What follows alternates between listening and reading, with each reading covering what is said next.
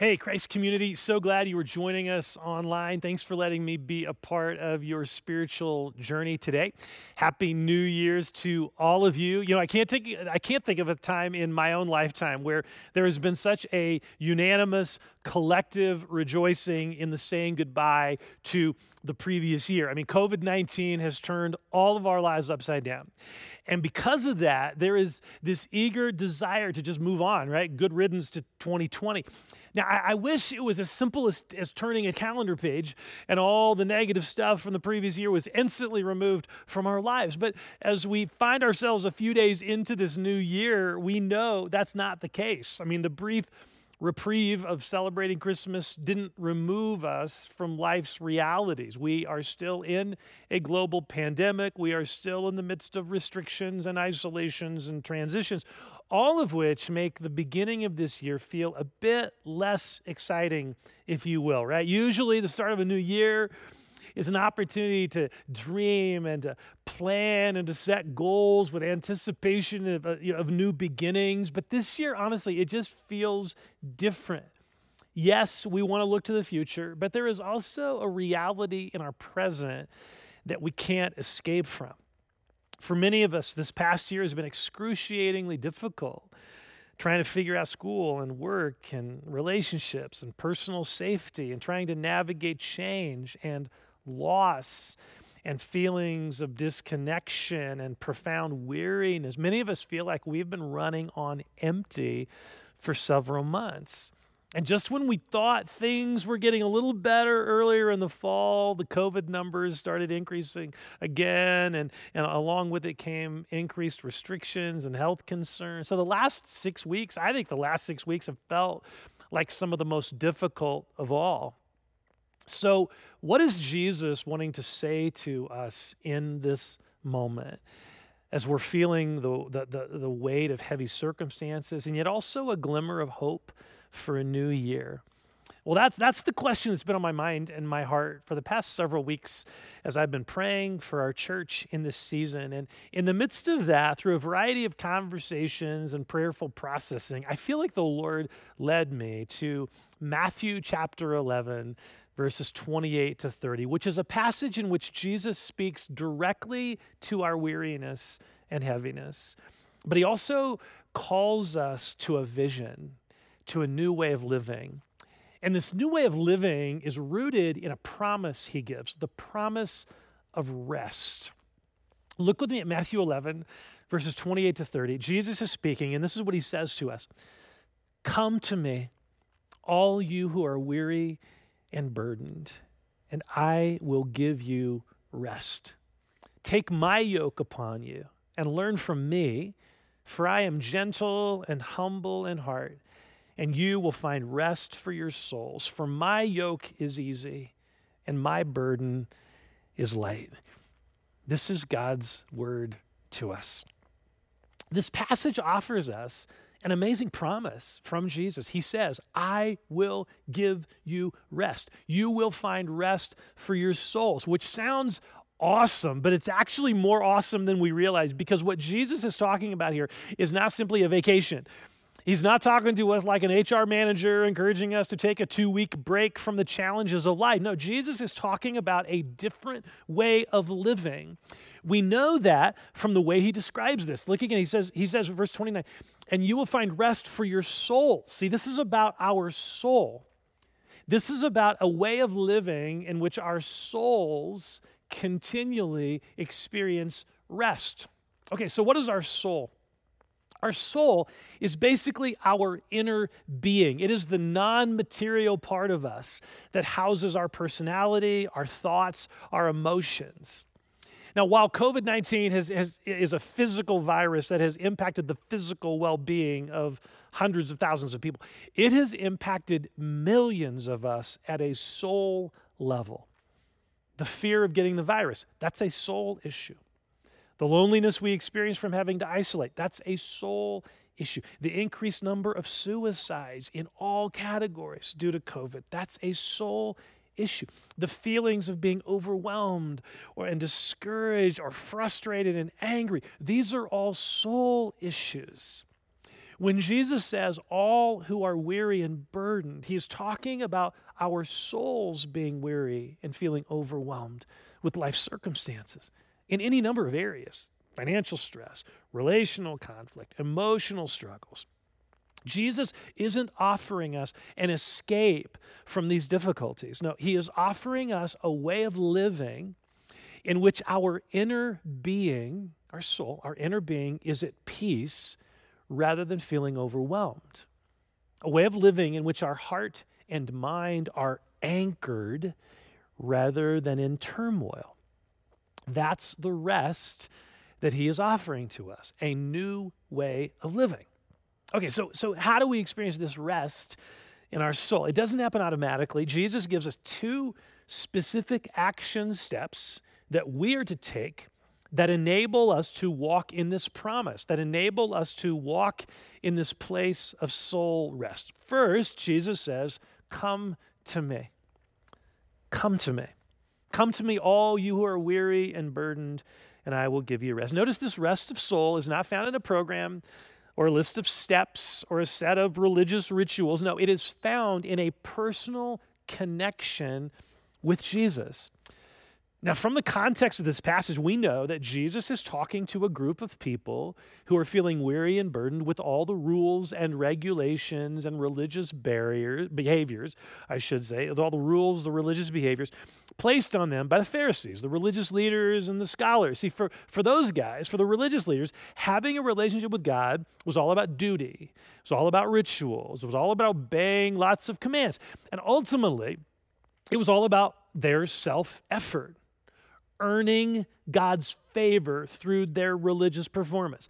That's why when Jesus came along, claiming to be the way to God, they resisted him, right? That's why they resisted him. Their pride kept them from admitting their need for a Savior. Their religious practices actually kept them from experiencing their Messiah, from experiencing life in Jesus. Their souls were not experiencing rest. They were on a performance treadmill, constantly trying to show God how wonderful and obedient and deserving they were. And they missed the life Jesus invited them to experience. See, this is the message of the gospel. It is not, please hear me, friends, it is not a message of more rules and rituals, trying harder to make God happy. No, it is a message of a Savior who gave his life for us on the cross so that we could live a new life of freedom from performance and religion, and instead experience a dynamic love relationship with him based completely upon his life and on his work. See, the gospel of Jesus is good news, freedom and joy and life. And let me just say, if it ever starts sounding or feeling like bad news, like a burdensome, wearying way of living, we're missing it. Religion is probably creeping in. I love how a few verses earlier in this passage, Jesus offers this amazing prayer to God. Look at this. This is just a bit earlier, verse 25 and 26. He says, I praise you, Father, Lord of heaven and earth, because you have hidden these things from the wise and learned, i.e. the Pharisees and religious leaders who are trying to earn their own way. You've hidden it from them, and you've revealed them to little children. Yes, Father, for this is what you were pleased to do. In other words, Jesus is saying the smart, self-sufficient guys missed it, while those who came to Jesus as little children found it. To come to Jesus is not simply a one-time event where you prayed some prayer years ago. Yeah, I received Christ. I came to Jesus, past tense. No. What Jesus is describing here is a way of living in which you continually realize that your self-sufficiency is actually your worst enemy. Your need is what provides the open door. Jesus says to us, in your need, in your pain, in your grief, in your frustration, in your struggles, come to me. Lean into me. Look to me. Spend time with me. Open your heart to me. Let's hang out. Let's be together. He invites us to enjoy an ongoing, life-giving, real relationship with him. I mean, in a sense, this invitation is so simple. It's so simple. And yet, I think a lot of Christians have, for whatever reason, sort of dismissed this invitation in recent months. For some, it's just busyness, getting out of the routine where meeting with Jesus has been kind of squeezed out by all sorts of other things. It's busyness. But for others, I think it's the fact that before COVID ever hit, our relationship with Jesus had become little more than a ritual. So then when COVID did hit, we just sort of lost interest and didn't really miss it. I mean, that says something about the kind of relationship we had with him before COVID. It wasn't real or compelling enough to keep it going. See, let me just ask, where is your relationship with Jesus right now? Is it where you want it to be? If not, the solution is actually fairly simple. Jesus says, come to me. Carve out space in your life to hang out with me. I was talking with a friend of mine a few weeks ago who had something funky happen with his iPhone, and it took Apple like 2 weeks to get it fixed. And at the beginning of the 2 weeks, he was just frustrated. He was missing his phone. He couldn't use his phone. He was just missing. He was really frustrated. But then he noticed something. As he was driving home from work, he was driving home in the car, he would usually put on a podcast on his phone or YouTube or something. He'd start listening to YouTube, so whatever. He instead of doing that, now he didn't have his phone, he started praying. He started processing his day with Jesus on his drive home, just praying to the Lord. And all of a sudden, that drive home became life-giving for him. So now that he has his phone back, he doesn't want to lose that experience. I mean, I don't know what saying yes to Jesus' invitation looks like for you in terms of time or schedule, but if in your heart a desire for Jesus is being stirred, I urge you to respond to that desire. Make space in your life to be with him. Come to him as a beloved child, not as an employee trying to, earn points and impress their boss. Just come to him as a child. Share your heart. Share where you're really at. No pretending. Just open your heart and listen to him share his heart with you. Just hang out with him. And by the way, next week, I'm starting a 3-week teaching series I'm super excited about, where we're going to be we're going to explore this idea of being with Jesus in an experiential way, in a way that transforms us. I can't wait to start that. Okay, well, there's a second action step Jesus gives, a second crucial thing to help us experience his rest. Not only does he say, come to me, he then also says, learn from me. Learn from me. Again, we see here that what Jesus is inviting us into is a lifestyle, a journey of rest. But this rest is not a posture of inactivity or passivity, not at all. It is a life-changing, engaging way to live. Look again at verse 29. Take my yoke upon you and learn from me. There's the command there. Learn from me. For I am gentle and humble in heart, and you will find rest for your souls. For my yoke is easy and my burden is light. Jesus commands us to learn from him. Now, this word learn is a very important Greek word in the New Testament. It's a word used to describe a follower of Jesus, a disciple. See, in that culture, a rabbi would have a select group of learners, of disciples. And these people would not just be hanging around this rabbi to gather information or be the cool crowd or whatever. No, these people had actually made a commitment to learn from and pattern their lives after their rabbi. They were committed to living the way he did. So when Jesus says, learn from me, he is not talking about simply an informational experience where we learn certain facts about Jesus' life, we believe certain things about Jesus' life. No, he's talking about us choosing to pattern our lives after him, our rabbi. And what I love about this description is how it requires us to be continually connected to him, where he is our teacher and we are continually learning from him. How does that happen? Well, that's the ministry of the Holy Spirit in our lives. Okay, so in John 14, Jesus tells his disciples, this is right before he's going to be crucified. He tells his disciples, his learners, that he is going to leave. And they're like, hold it. You can't leave. I mean, how is this going to work? You're our rabbi, so if you're gone, how are we going to learn from you? And notice what he says, John 14. And I will ask the Father, and he will give you another advocate to help you and be with you forever, the Spirit of truth, who will teach you all things and will remind you of everything I have said to you. This is so important. After Jesus' resurrection and ascension, when he and his physical body left the earth, this happened. He gave to us his Holy Spirit. His very own presence came to live in us. And this Spirit, this Holy Spirit, wants to speak to us, Jesus says, and teach us and lead us and guide us. In other words, the Spirit enables us to continue to be learners. Now, in this description in Matthew, Jesus uses a very vivid analogy to describe this life of a learner. It's the analogy of a yoke.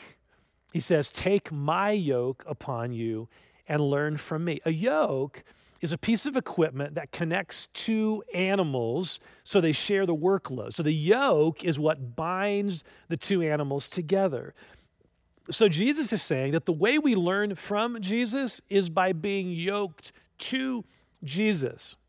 So what does it mean to be yoked to Jesus? He's talking about a continual connection to Jesus, connection with Jesus, where we are walking with him. We are united with him. We are learning from him. In our church's purpose statement, we have a phrase to describe this. The phrase is all things with Christ. It is this lifestyle that Jesus invites us to experience, in which we are continually welcoming his presence into each and every situation we encounter. We are walking with him, aware of his presence with us, and joyfully surrendering to his direction. See, to me, this image of a yoke is so fascinating. Jesus doesn't say, take my rule book upon you and learn from me, or take these guidelines and memorize them. No, Jesus says, take my yoke upon you and learn from me. He is describing this beautiful, connected, continual relationship. It is not heavy. It is not a burdensome set of rules. It is a love relationship. And again, it's the Spirit of God that enables that to happen. If you have placed your trust in Jesus, the Spirit of Jesus lives in you, and he wants to help you cultivate this moment by moment intimate relationship with him. See, this is the difference between having the GPS voice in your car or actually having a guide.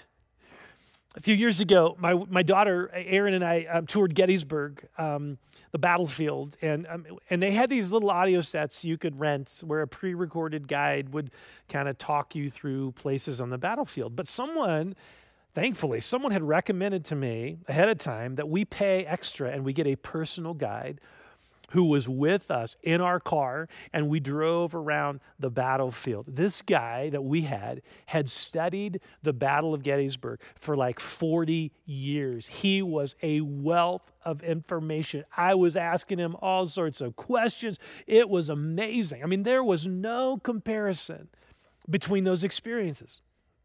A pre-recorded audio presentation or a real person. No comparison. The life Jesus invites us to experience is him sitting next to us, being with us as we go through our lives. And we get to ask him questions, and we get to hear his heart, just resting in his presence and his love. I mean, no wonder Jesus says that this way of living is a way of rest. It is a love relationship where he is walking with us and we are learning from him. Okay, now notice something really important here. Notice how Jesus says, take my yoke upon you. See, the implication here is that we are all yoked to something. It's not just that Jesus' yoke is the only yoke. No, there are many, many yokes out there. We are all yoked to something. We are all looking to something for our worth, our value, our significance. And so many of those things that we're yoked to are not providing rest. Quite the opposite.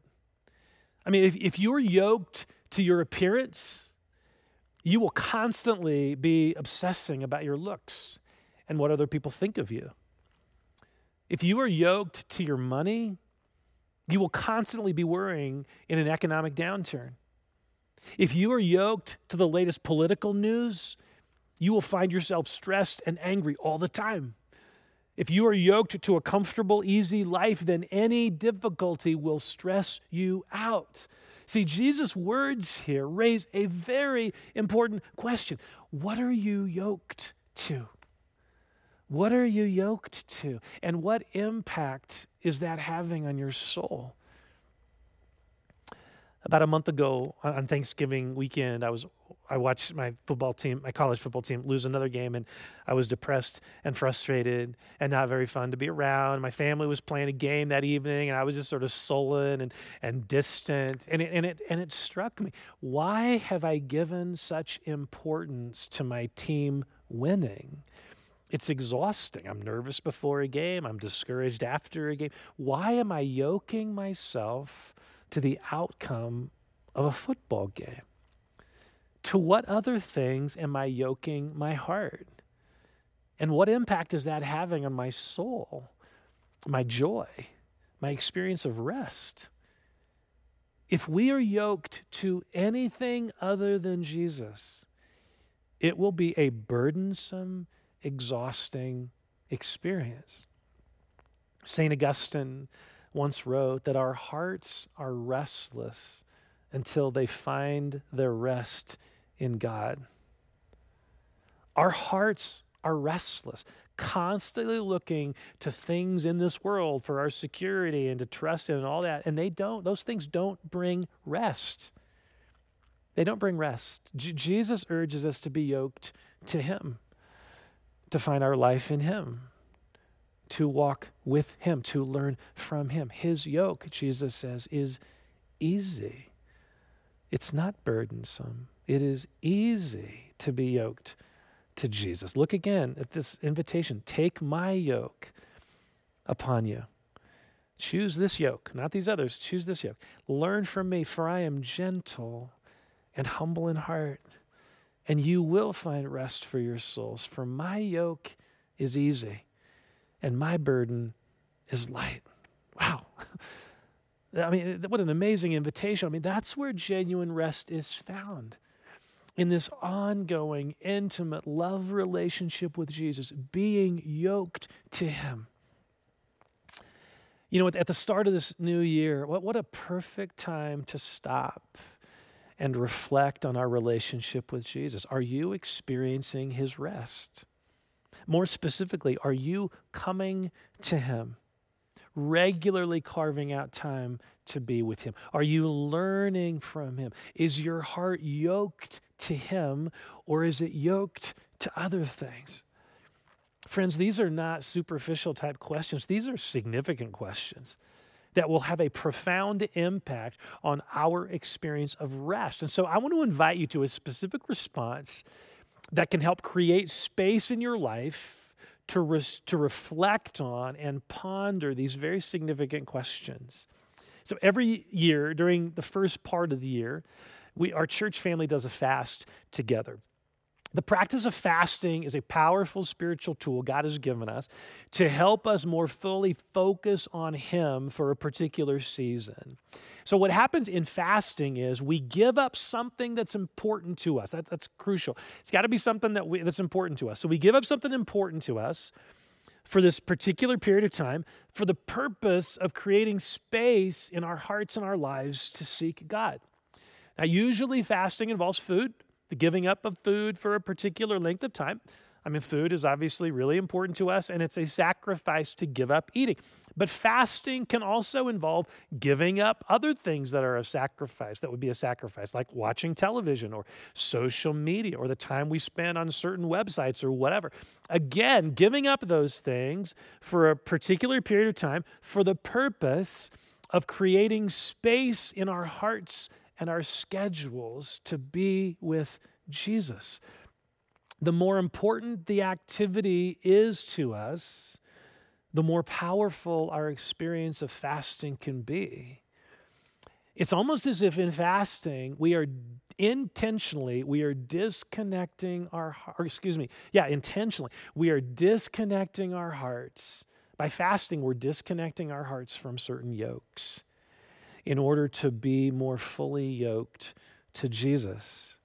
That's really what we're doing. So I invite you, I challenge you, I invite you to consider fasting from something for all or part of the 5 days of this upcoming week. We have an informational brochure about fasting available in our digital newsletter. But in that fasting time, however long you decide to do it, a day or 3 days or 5, whatever, however long it is for you, I want to encourage you in that time, use the time you would be doing that other thing and spend it with Jesus. If you'd be watching the news or you'd be watching Netflix or eating a meal, instead, during that time, hang out with the Lord. I mean, let's admit, we often complain that we're too busy to spend consistent time with Jesus. Well, here's an opportunity to create space for him this week, space to reflect upon your relationship with him, to seek his heart in any areas of struggle, to perhaps set some goals for what you want your relationship with him to look like this year. I mean, what a gift this can be. What a great way to start this new year, by leaning into Jesus, saying yes to his invitation from Matthew 11:28-30. Come to him, learn from him, and let your soul experience rest in him. Amen. Let's pray together. So I want to encourage you as you're watching, let's just create space to respond to the Holy Spirit. So Holy Spirit, would you speak to our hearts right now as we respond to you? So I want to encourage you. I want to encourage you to ask the Lord this question. What am I yoked to? Lord Jesus, what am I yoked to?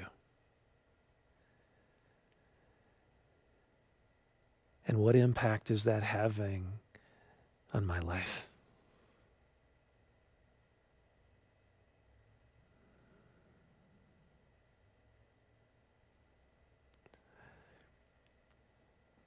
So what would it look like for you to say yes to Jesus' invitation to be yoked to him? What would it look like for you in your heart to come to him and to learn from him? You know, maybe this would be the first time to say yes to Jesus. He died on the cross for you. And by coming to him, you're simply saying, I admit my need, and Jesus, I place my trust in you. Come live in me. Maybe for others of us, we've done that. We know Jesus lives in us, but maybe we've kind of disconnected from him in the midst of life right now. So what would it look like for you to say yes to his invitation to come to him and learn from him?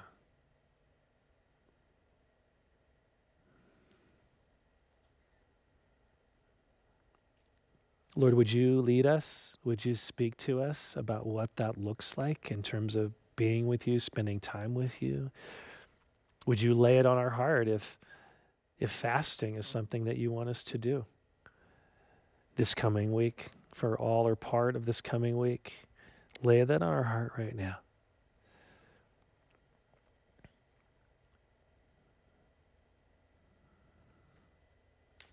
So we commit this to you. Thank you for being such an amazing Savior. We come to you. We want to learn from you.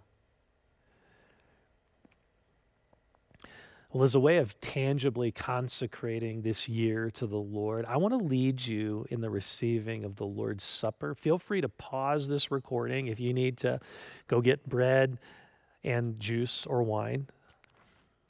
So Jesus commanded us to do this in remembrance of him, reflecting upon his work on the cross that brings us rest. And so let's take the bread, which represents the body of Jesus given for us. Eat this in remembrance of all that Jesus has given to you.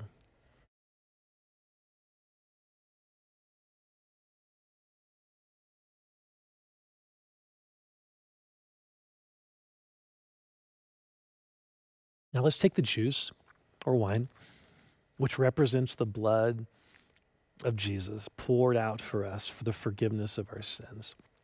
This blood, the blood of Jesus, established a new covenant with him. The one that isn't based upon our performance, but is based completely upon his performance, his all-sufficient work on the cross. You can rest in his work. So drink this in remembrance of and in gratitude for the new identity you have in him as a beloved son or daughter of God.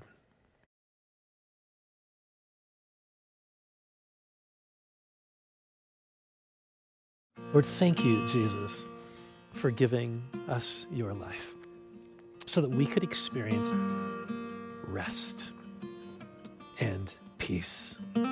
So we consecrate to you this upcoming week. We consecrate to you this upcoming year. We want to continually come to you and learn from you. Would you make 2021 an amazing year in terms of our relationship with you, growing in our experience of rest in you. We love you. We worship you. We praise you. In Jesus' name.